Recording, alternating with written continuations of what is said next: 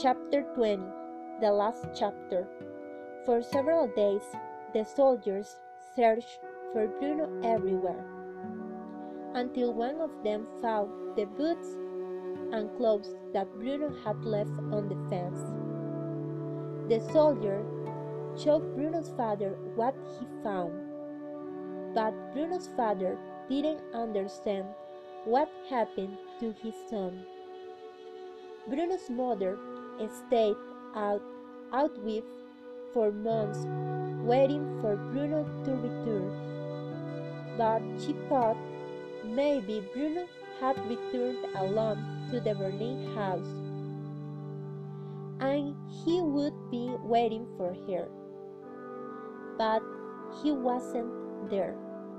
Gretel cried because she missed her brother.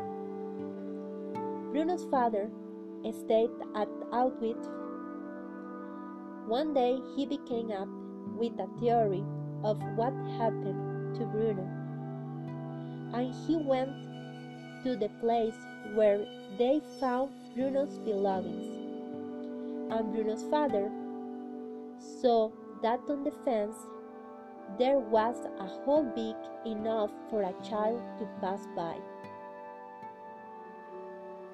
That's the end of the story about Bruno and his family.